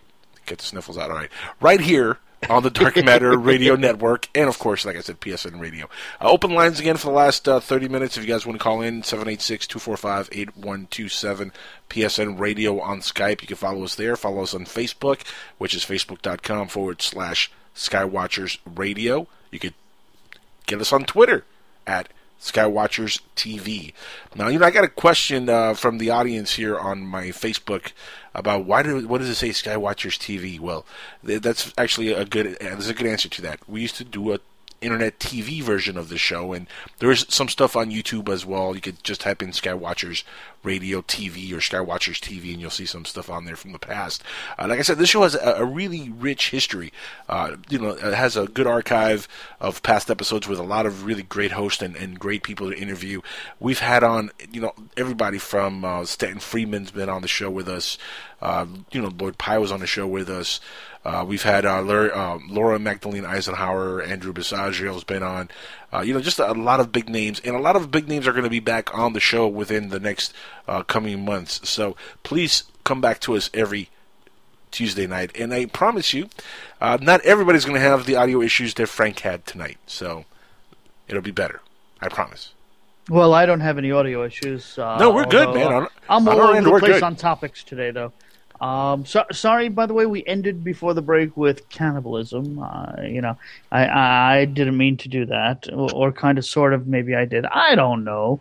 I'm all over the place on topics. And one topic that just came to mind, with all the UFO sightings that are out there, why do they have flashing lights like airplanes do? I mean, I'm thinking about it now, and if they're traveling in interstellar space, do they really need to have flashing lights? Are they on some super space highway and trying to make sure they don't bump into each other or something? I just can't figure out, why do they always have flashing lights? Anybody else want to chime in on that? Please do me a favor. Call in. You guys got the number 786-245-8127. I want to hear someone give me a good reason why they actually always have flashing lights. It might be just because a lot of them are actually airplanes and people are misidentifying. Shh, you're ruining it for everybody. Shh. I'm just saying. No, but you would figure if an alien race can travel the light years to get here from another galaxy or another planet somewhere, they would kind of bypass having flashing lights on their ships. Don't you think? Well, I don't know. Might not need them at that point. I'm trying to think. The flashing lights are only good when you're traveling below the speed of light. If you're traveling past the speed of light, you don't see the lights, do you? That's a good question. I mean, in the movies you do. You see the streak of light. Well, that's Star Trek. Well, I mean, here's and Star Wars. All the big sci-fi movies do that. Here's the best scientific question: if you're in a spaceship and you're traveling at the speed of light, and you turn your headlights on, do they do anything? That actually, didn't Einstein have something to say about that? I don't know. It's all relative. I think he did. Yeah, I think he did. And I think it is all relative. Okay. It's a good joke. Or is that by the way, relativity? by the way, that's the best joke you're going to hear from Alan all night. That's probably the funniest he's going to be, right, Alan? Do you want me to? No, never mind. Don't go down that road. That's a nasty road. We don't want to head down that road. I got one more good joke, one more good scientific joke for all the scientific junkies out there. Speaking of which, there's a lot of science behind the world of ufology. A lot of stuff that it's, that we've been talking about. A lot of the alien phenomenon, I think, has led to a lot of the scientific advancements that we've had.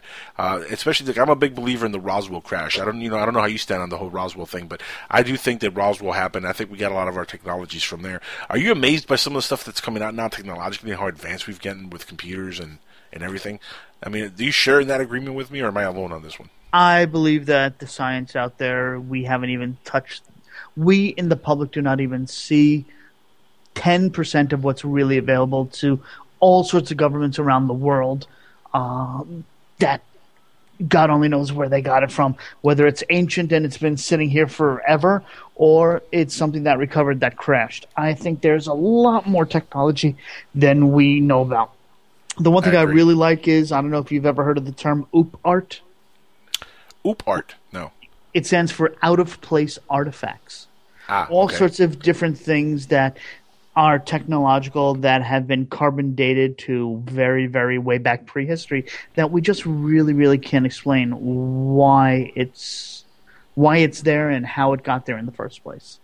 Everything from the Antioch clock to what was the latest one that someone was telling me about? A spark plug found that was buried in some coal from carbon dating, showing it to be like good couple of 1,000 years old. Wow. Never seen that. Yeah, it's a little bit interesting to say the least. Good stuff. You have to send me some links on that later so I can check it out. Absolutely. That way it's a topic of conversation somewhere down the line. Right, because I'd like to know what I'm talking about before I start talking about it. Because why talk about it? You know what I mean? But the reason I was going back to Roswell real quick is because on the 17th of December, which is our next show coming up, right around the corner, we're going to have the the grandson of Jesse Marcel and the son of Jesse Marcel Jr., who recently passed away also not long ago. We're going to have Jesse Marcel III on the show, and he's going to join us for a full hour interview. I've been dying to talk to him, especially since his father passed away, and another legend in ufology, Jesse Marcel Jr. I mean, Jesus, what an amazing American this was. This man went to war. This man has been enlisted in the Army twice. In fact, he served on the Gulf War, and he was a real, true American hero. And of course, he is best known for being the son of Jesse Marcel Sr., who was at the crash recovery in 1947. And Jesse Marcel Jr. himself held some of the pieces of Roswell. He held some of the debris of the flying saucer that crashed at Roswell, and that's going to be an incredible interview. my entire life I've wanted to talk to Jesse Marcel Jr. and I've never gotten that chance. And unfortunately, he passed away. And I've been friendly with his son Jesse Marcel III on Facebook, and we've talked a few times. And I love the idea of having him on, and the family's going to continue the message, which is great to see. It's not going to just go away. People are not going to forget what happened with Jesse Marcel Sr. and Jr. So again, December 17th. Jesse Marcel III will be on the show here on Skywatcher. So bookmark that on your calendar, everybody. Please do that. I mean, that's exciting. I know you're familiar with Jesse Marcel, aren't you? Oh, yes, very much so. I actually spoke with him briefly when I was actually at the 60th anniversary Roswell parade and weekend event that was down there. Now, was it the junior or was it the third that you were friendly with? I think it was the third, if I'm right. With the younger one, right? The younger one, yeah, as a matter of fact. Let's see, he was there, Travis Walton was there, let's see, there were, Stanton Friedman was there, Nick Pope was in, he flew over. It was a really, really, really fun weekend, very informative, although I will never pay the amount of money they want me to walk into that UFO museum they have in Roswell ever again. Oh my God! Yeah, wow. That's an inflatable rubber UFO on a stretcher. Yeah, alien on a stretcher. Yeah. Yeah. I'm not paying $10 to go see that. No. Pass. Especially when there's like pictures all over the internet. We just see Google. Google is your friend. Like I don't go out anywhere anymore. Google. Just like want to see something, Google. Or I watch the movie Paul. They take you there. Oh God, I love that movie. That was just such a riot. I think that's Seth Rogen's best movie. What do you think? I really, really, really enjoyed that movie. I don't know if that was his best movie. Definitely not The Green Hornet. That wasn't his best movie. That's probably his worst movie. Actually, the movie This Is the End. That was really funny. I could not stop laughing, but the language in that movie was so overbearing, it wasn't funny. Or actually, it was funny. No, it actually was pretty funny. Yeah. I mean, every single cameo that movie had, it was just insanely well played. You got to admit, though, Danny McBride really steals the show on that movie. He's more than entertaining. But we're just getting so off topic on this show. So off topic. Well, actually, I don't know. It has to deal with the end of the world, and I don't want to spoil how the movie ends with the title "This Is the End." You sort of figure it out, but it's skywatching, so we're looking for doom and gloom to rain down upon us. So, yeah, kind of, sort of. Well, it actually is all relative because in the movie, of course, it's dealing with the end times, it's dealing with the rapture, and that's really the basis of the movie. But the rapture comes from the heavens. That's even biblically, that's where the rapture would come from. It'll come from the heavens. Which is again, if you believe that we were seated here by beings from the heavens, if that's where we ended up on this planet if we ended up by being seated by aliens and the rapture is real and does happen, then that just means we're going back to our masters and our creators. And there's nothing we can do about it. At least in the movie, they really show like there's nothing you can do. But it is a very, very funny movie. Interesting, idea to make that into a comedy because the end times, the apocalypse. You really don't think that is a funny type of topic for a movie, but it works. Yeah, kind of, sort of. But there's all sorts of movies that have that kind of a reference. What was the other one that I just saw? Oh darn! It was I just saw another Rapturepalooza. That's it. It was such a funny sort of B movie, or actually more like a D movie based on who was in it. Where the devil comes and, the rapture happens and, he's reigning on earth and, it's up to this, this young schoolgirl trying to fix up, getting rid of the devil. And I just got in 40 minutes into the movie and unfortunately I had to shut it off. I just could not bear watching it anymore. But One thing actually, real quick, go ahead. one thing I actually want to do on this show, and before you continue, is actually talk about movies that are UFO and ufology related or alien related. I think that would be a cool segment to have here. And how about we can this give one? our reviews on certain alien movies. Go ahead. Okay, here's a good alien/rapture movie. Uh-oh. Skyline. Oh, I've seen that movie. That's pretty good, yeah. It's like the aliens come and take over the Earth, but everybody's looking up into the sky and gets zapped up into their ships. So is that the rapture? That's pretty close. Or better yet, here's another question: Same thing. Would the quintessential Twilight Zone episode "To Serve Man"?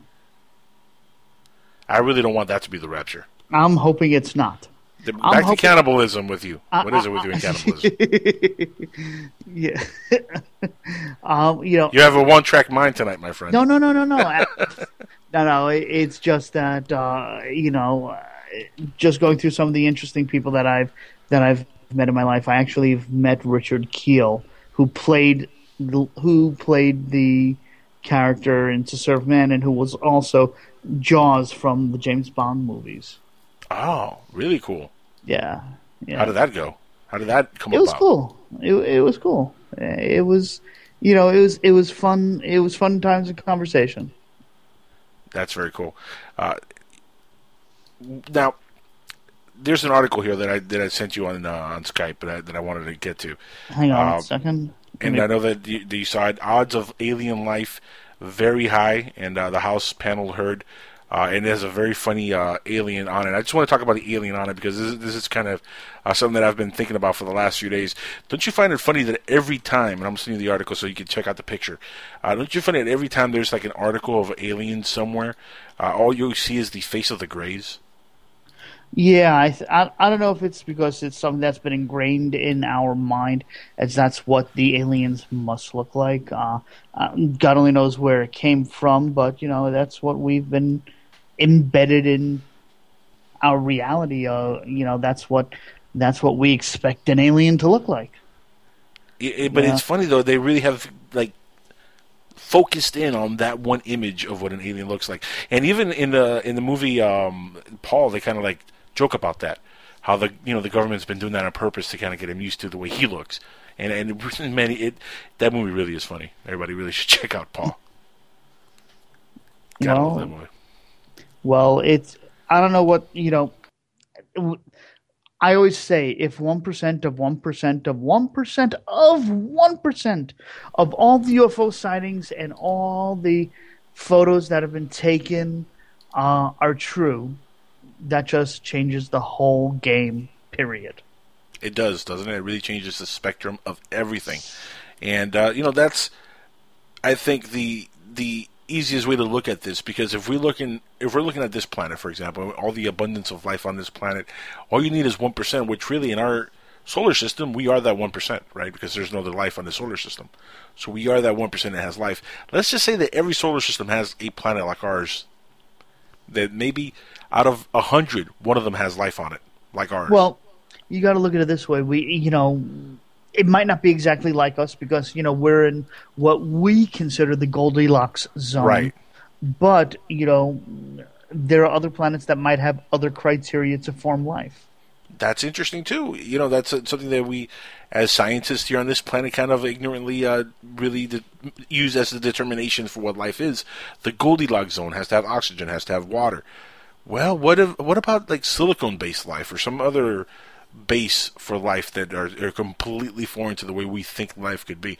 In fact, there was, I believe it was a Star Trek episode. I can't remember exactly the details. You might know this better because I know you're a bigger Trekkie than I am. But it was the one where, no, you know what? It wasn't even Star Trek. No, I'm sorry. It was an episode of Sliders. Remember Sliders?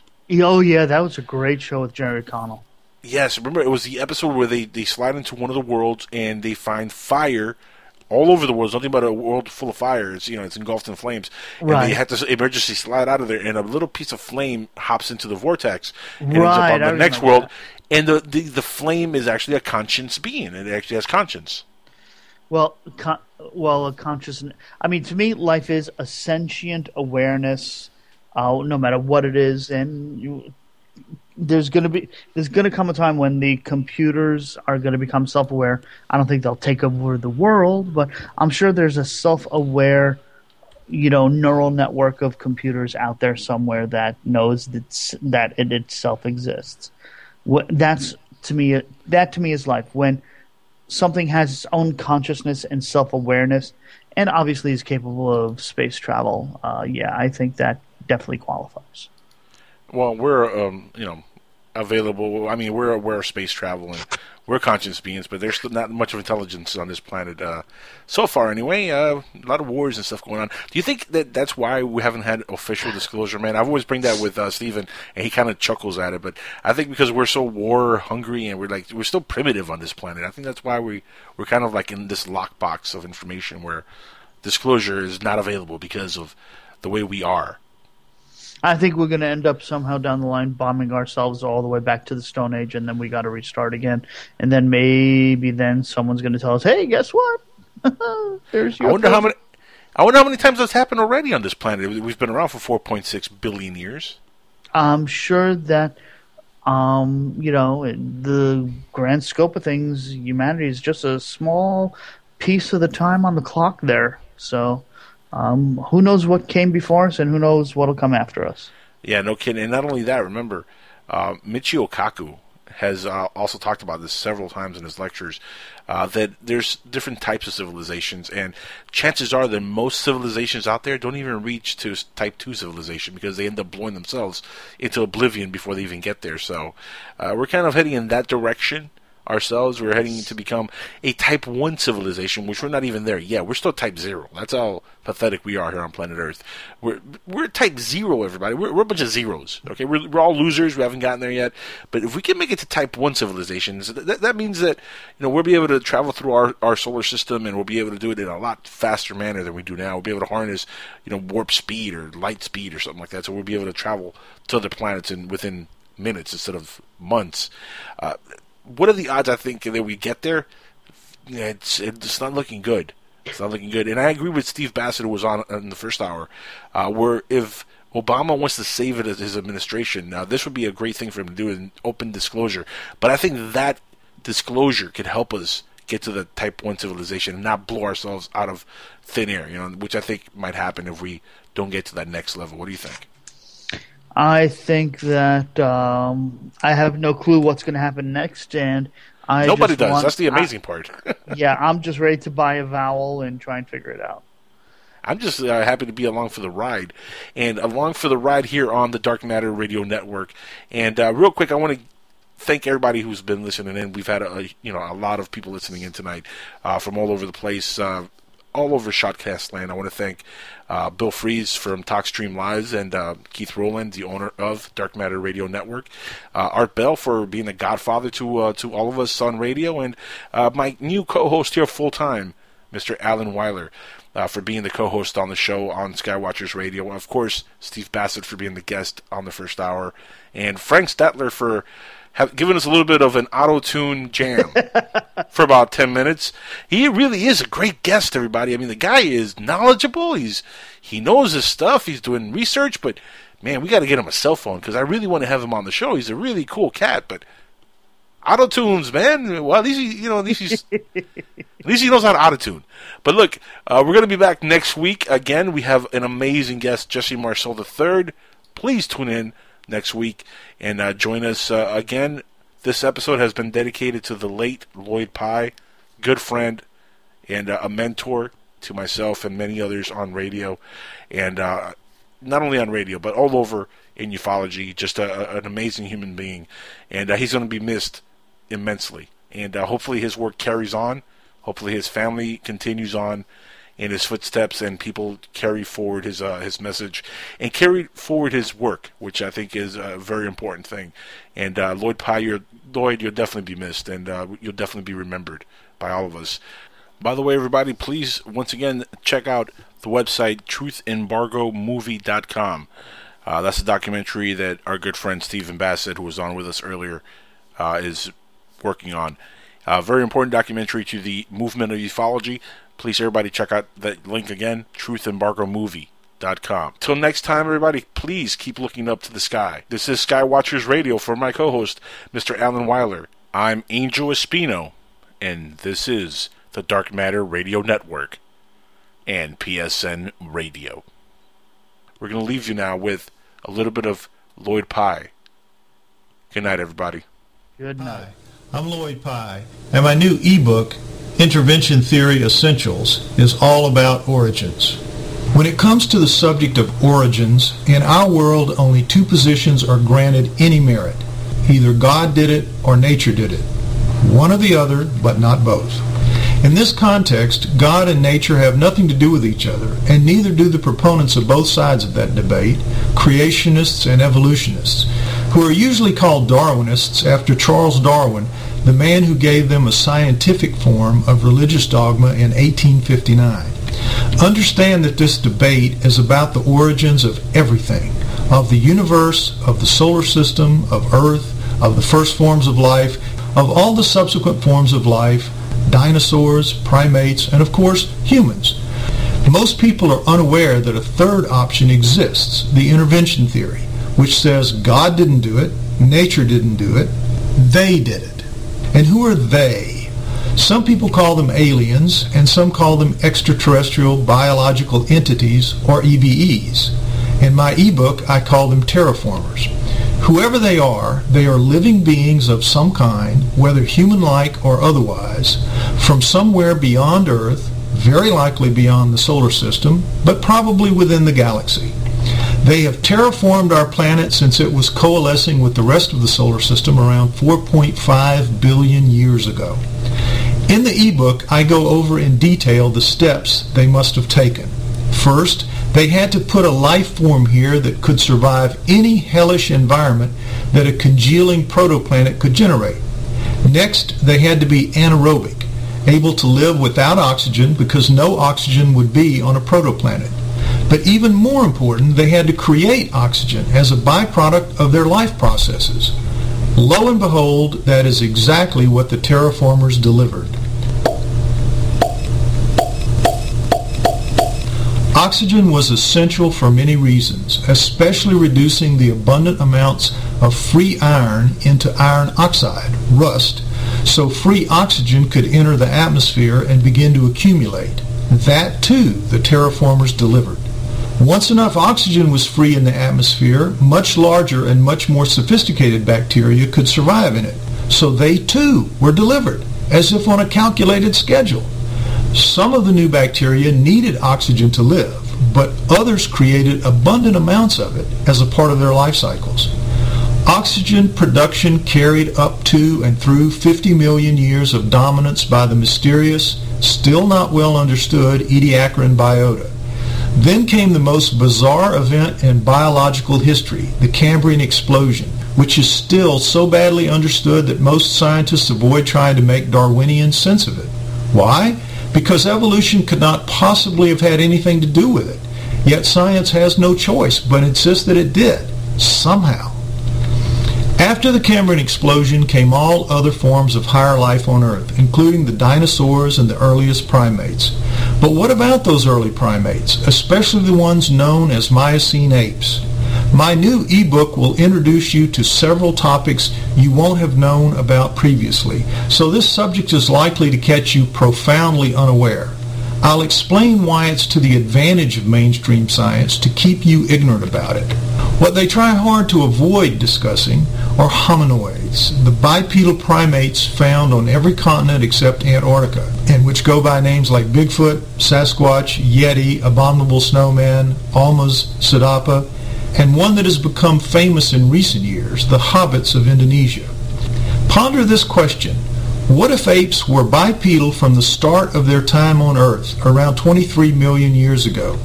What if, for those 23 million years, the ancestors of chimps and gorillas have shared the world stage with the ancestors of today's widely dispersed but steadfastly ignored hominoids?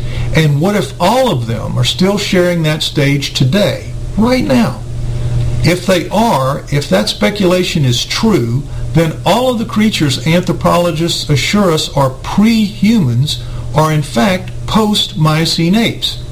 And if that is true, then humans have no place on the natural flowchart of life on Earth.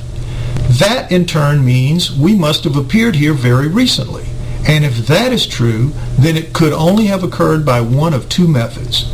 Either we were brought here entirely and intact from somewhere else, or we were created here by genetic manipulation and or selective breeding to serve one or more specific purposes for those who decided to create us. Those two options leave absolutely no room for evolution or for God, so they are not welcome in the ongoing and quite intense debate about origins between the creationists and the Darwinists. But as my ebook shows, the overwhelming bulk of evidence is with neither of those positions. The best evidence by far is on the side of intervention theory, and the amount of it and the quality of it will surprise you. If you're one of the millions of people who have ever paused to wonder if religion and science have been telling you the truth about your origins, I'm sure you'll find that what you learn in Intervention Theory Essentials will satisfy your doubts. Check it out at www.lloydpye.com. It's 350 pages long with 230 photos and illustrations and 40,000 words. An average reader needs 3 hours to get through it, and those 3 hours will rock your worldview. Trust me. Skywatchers.